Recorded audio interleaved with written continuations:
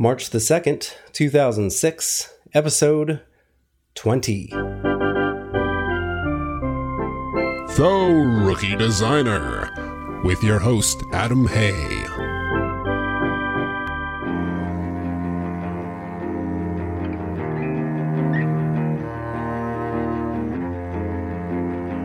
Let's take a look at the starting lineup.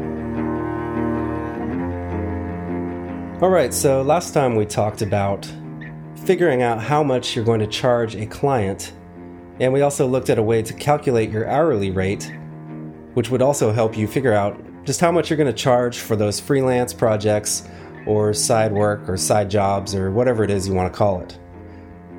Well, today we're going to look at how you can collect on that.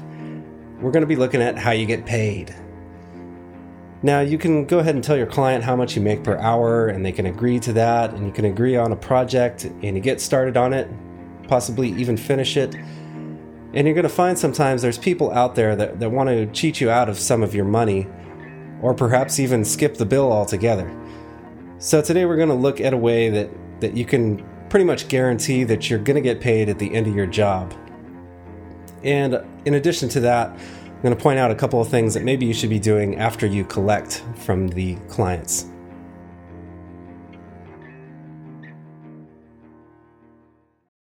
So first things first. It is a new month, as we know, and this, of course, means that the votes at Podcast Alley have all been reset to 0.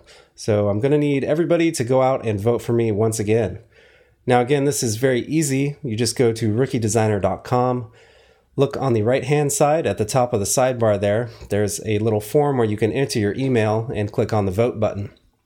From there, you just have to intercept the email that's sent to you, click on a link, and you're all finished. It's very easy to do, and I would appreciate it if you would.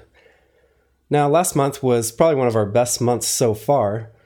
We ended up with 25 votes total for the month, and we were 5th overall in the education section.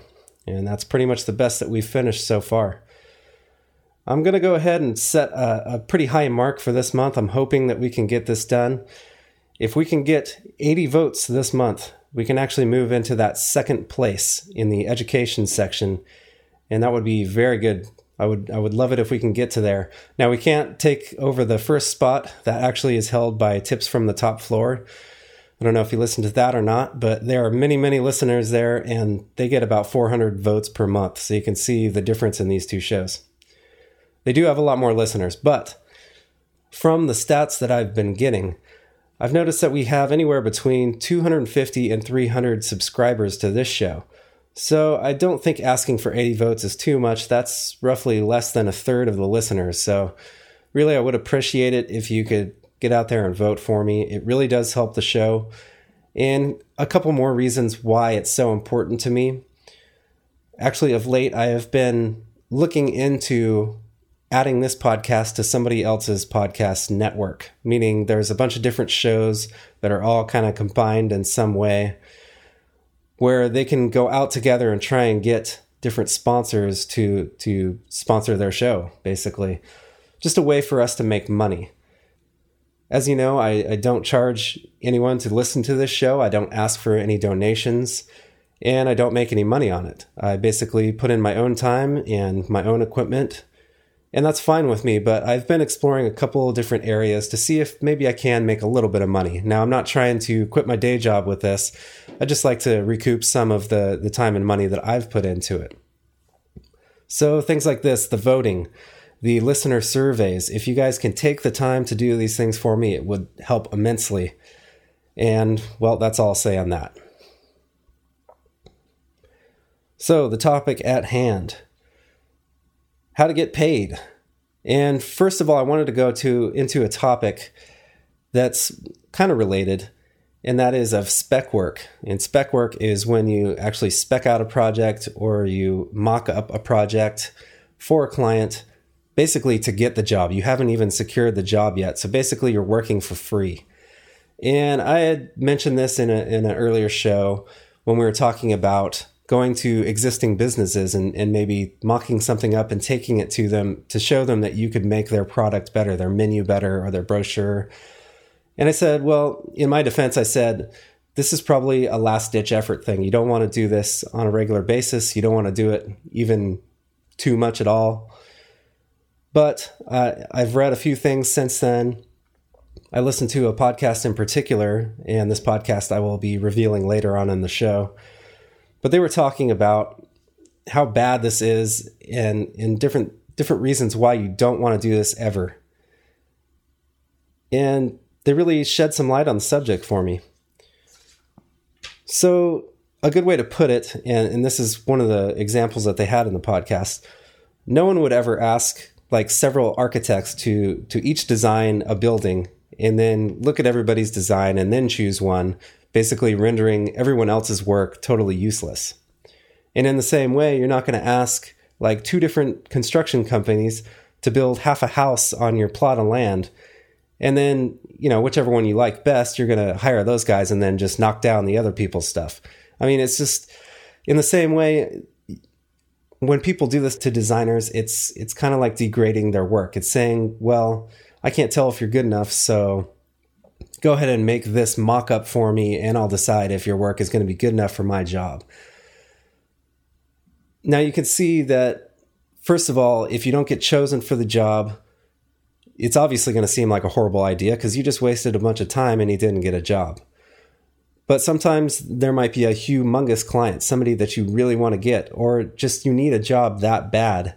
And it's going to seem like a good idea because, well, if I win the design job, then I'm going to get paid all this money, or I'm going to have this client on my client list.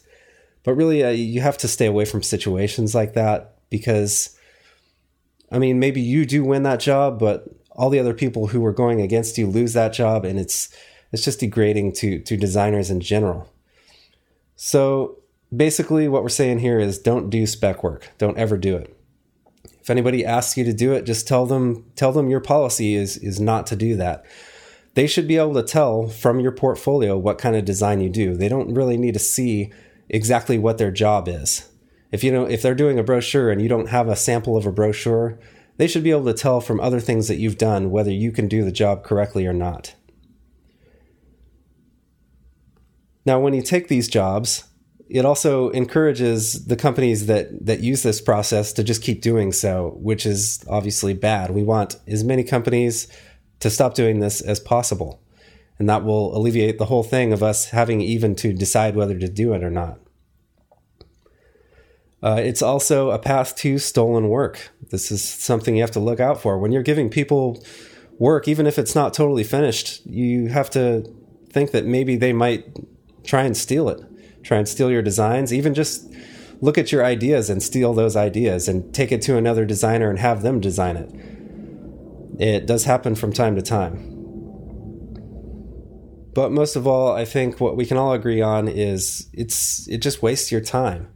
Now, like I said, it might not seem like it if you get the job, but it's only going to take one time of you not getting the job to decide that it was a big waste of time. Anyways, that's enough on that. What I really wanted to talk about today, which is, I think, the best way to make sure that you can get paid on your jobs and get paid the way you intended to be paid, is to use a contract. And for this, I'm just going to kind of be highlighting what is in my contract. There are several different ways to write up a contract, several different items you can put in there, but I'm going to go over some of the things that I think are most important to have in that contract. Now, the contract is obviously always a way to cover your ass when it comes to your work and your time. You're making sure that you get paid what you and the client agreed on you getting paid for the amount of time that you put into it. Now, even if you know the client, even if the client is one of your friends, I still say get it in writing. When friends do business, that's one time when friends sometimes become not friends anymore, and you don't want that situation to turn so bad that you lose a friend and you lose out on money. This will legally bind you and the client to the agreement to pay for all the services you render to them. So what goes in a contract? Well, in the first section, you're going to talk about the different costs, and it's good to break it down into sections, meaning you're going to have a section that talks about labor, how much you're going to charge for labor, consulting, the different materials you may use. And by this, we mean if you're going to use any stock photography in there, if you're going to have any scanning that you might have to pay extra for, like take it to a lab, any printing, if you're offering them printing as well. And in the labor and consulting, you're going to have different estimates of how much time you think it's going to take for each of these. So you'll end up with a total cost for each one of these things, the labor, the consult, and the different materials. And then you'll have a total cost at the bottom there, which will be the total cost of the project, which is how much you expect them to pay you at the very end. Now, in the next section, you're going to have a payment schedule. And the biggest topic in this section is a deposit. Now, when you're first starting out, you're first going to clients, you don't have them much experience, and they don't know you. This is going to seem like a weird thing, and a lot of people might not really warm up to the idea of giving you money before you even do any work for them at all. But again, I mean, you just have to explain to them that this is the procedure that you use, and the reason you use this is so that you don't get burned. And there's two scenarios here. First of all, if you finish the whole project and all of a sudden they don't want to pay you anymore, or they skip town or something, at least you have part of that money that you were expecting. And the other way is, and we'll talk about this a little bit later too, if you get partway through a project and they decide to cancel a project, now you didn't waste your time completely because you have some money to cover that time you've already spent. So definitely, I would really encourage you to use a deposit or a down payment for each of your projects. You can range it anywhere from 25 to 50%. You probably don't want to go over 50% because that's going to seem a little greedy. But, maybe on a first-time job, you lower it down a little bit. But I would say at least get something. And in addition to that, you're also going to have a statement that says, obviously, the payment is due upon the final delivery of the project. Or you can also give them an option where the payment will be due, say, 15 or 30 days after the final invoice. So you could finish the project, send them an invoice, and give them, a certain amount of time to pay you within that.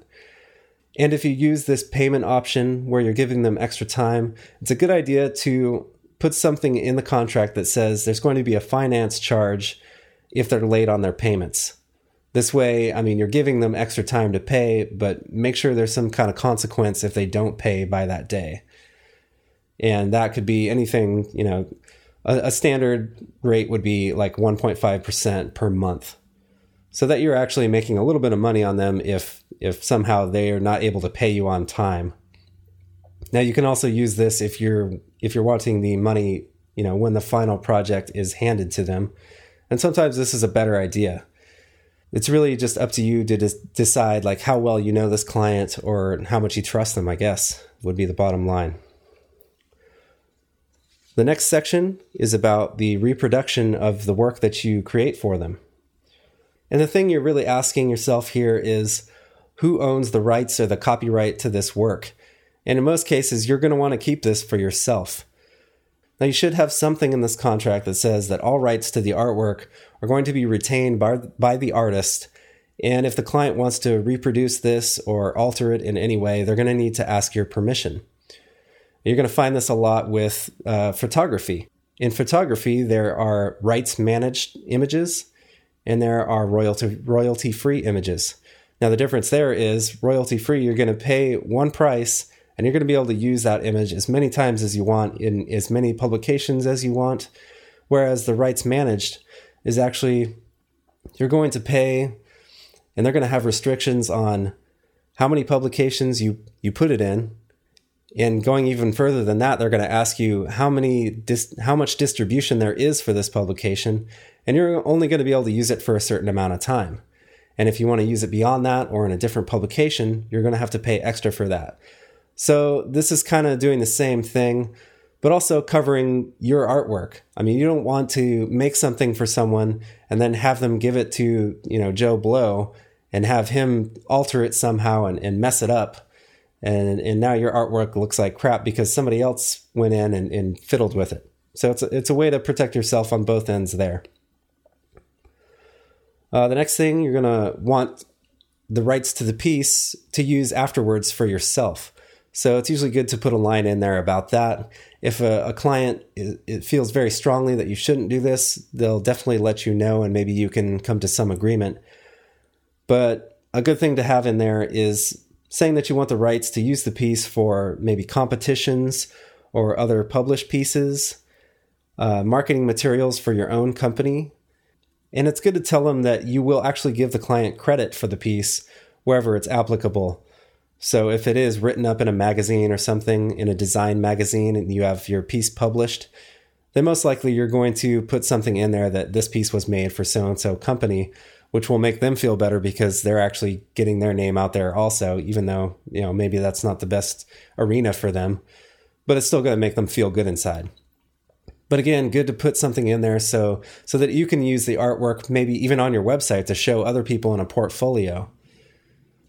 Now, I alluded to this next one a little earlier, and it deals with rejection or cancellation of the project.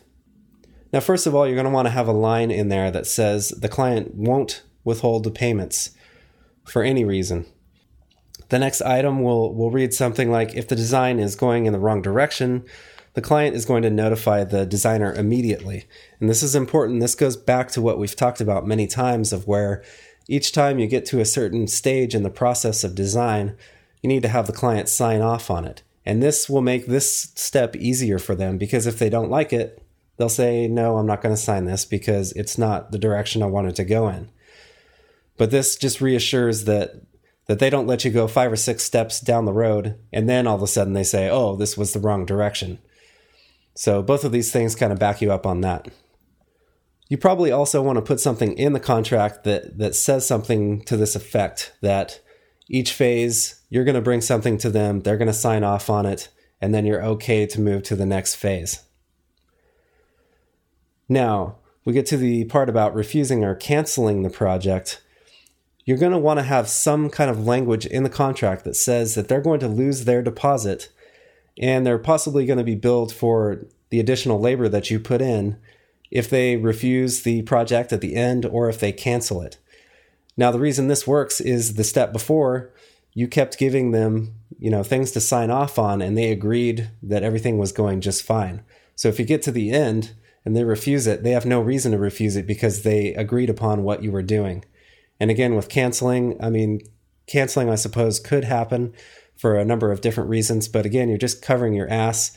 In case they do that, you can get paid for the time you've already put in. And the last little thing to put in there that's good is to have something that says that if you actually have to go to court over the fees that you think that they owe them, then they're going to pay for your legal fees as well. Now, this seems kind of harsh, but if you look at standard contracts for many other things, they're going to have the same stipulations in there. Again, it's just covering yourself because, obviously this lawsuit wouldn't have been brought upon you if they didn't refuse to pay. So you're just setting the record straight before you even get into business with this person that they're going to be responsible for these fees.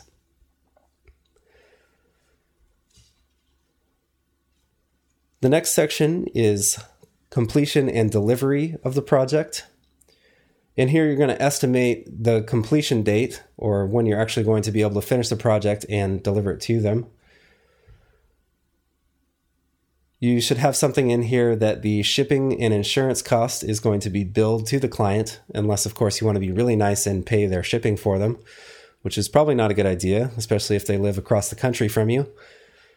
And it's good to have something in there that says if the estimated completion date can't be met due to different circumstances, then the designer is able to extend that delivery date. And some of these circumstances would be client neglect or negligence. If they don't get back to you, or if something happens, they cancel something in the middle and then they change their mind, or anything that happens that was unexpected to you. If there's any transport delays, if you send it FedEx and the FedEx truck crashes or something, that's obviously not your fault.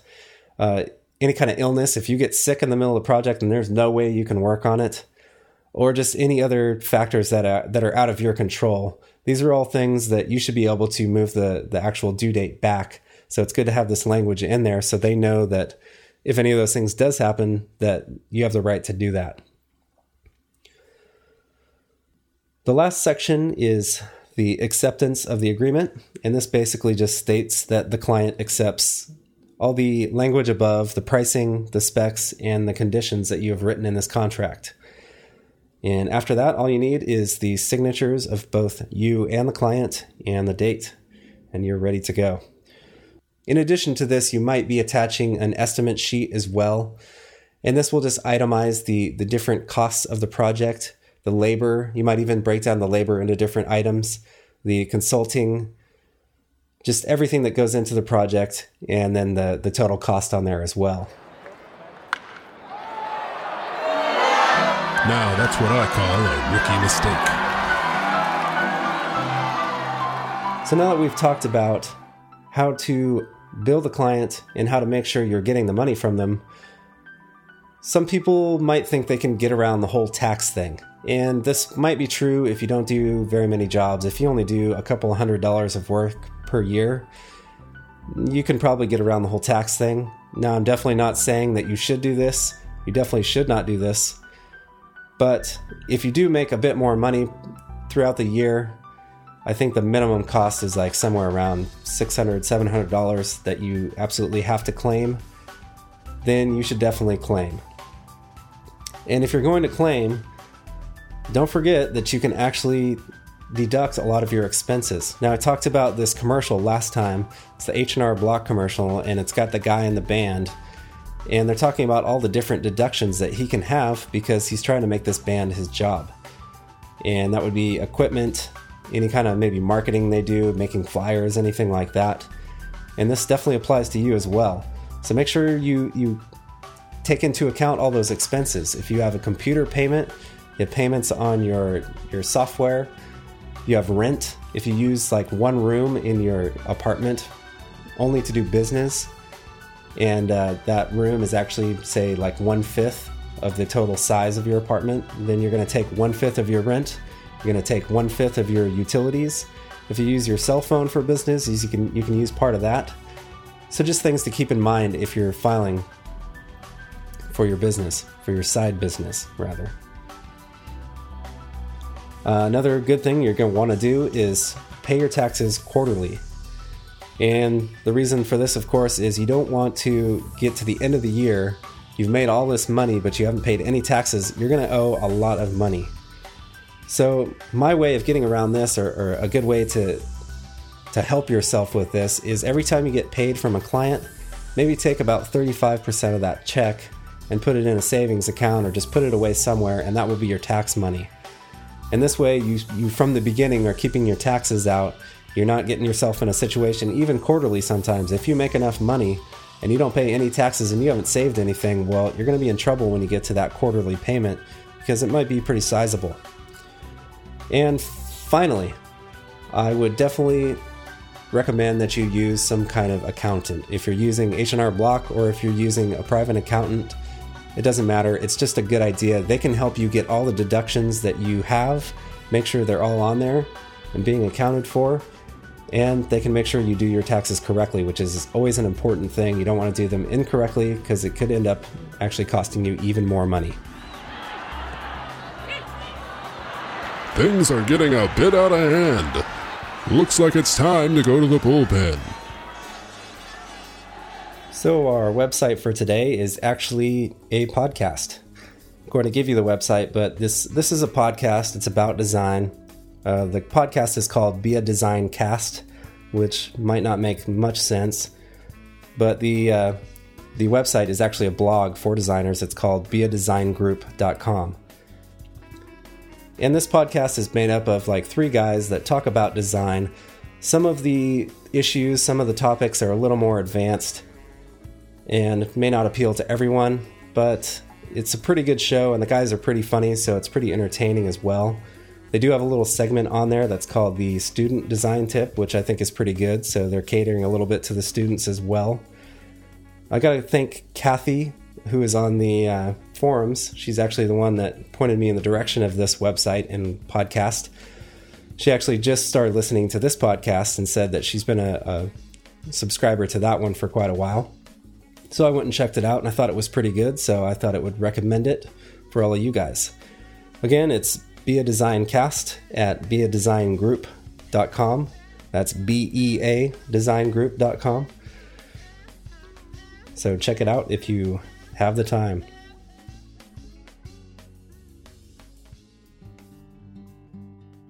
In closing, I just want to reiterate the importance of the Podcast Alley votes. And also, if you have some time, please fill out a listener survey. It'll really help me a lot. Again, some things might be changing in the near future in this show, but one thing that definitely isn't going to change is the format in which we get together and talk here. I really don't want anything to change what we have going here, because I think it goes pretty smoothly, pretty well, and I've got a lot of positive feedback on the show. So at no cost will I change the format of the show, but I am going to look into options of trying to clean things up a little bit, maybe get affiliated with some kind of group or network, and hopefully get a little money out of it. But otherwise, please keep listening. Things are not going to change too drastically around here. And remember, everyone's a rookie before they're an all-star. That one's high. It's got the distance. It's out of here!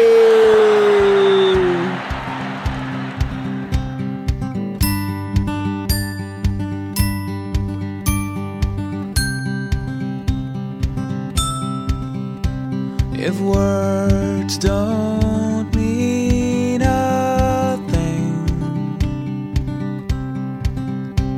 then I wouldn't have to sing. I see it now. Words have power.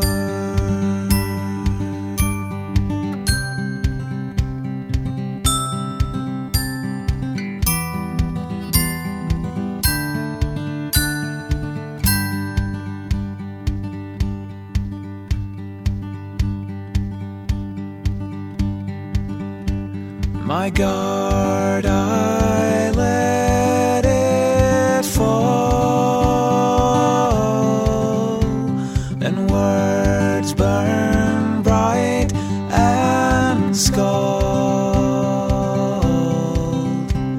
and sorry's by. Peace of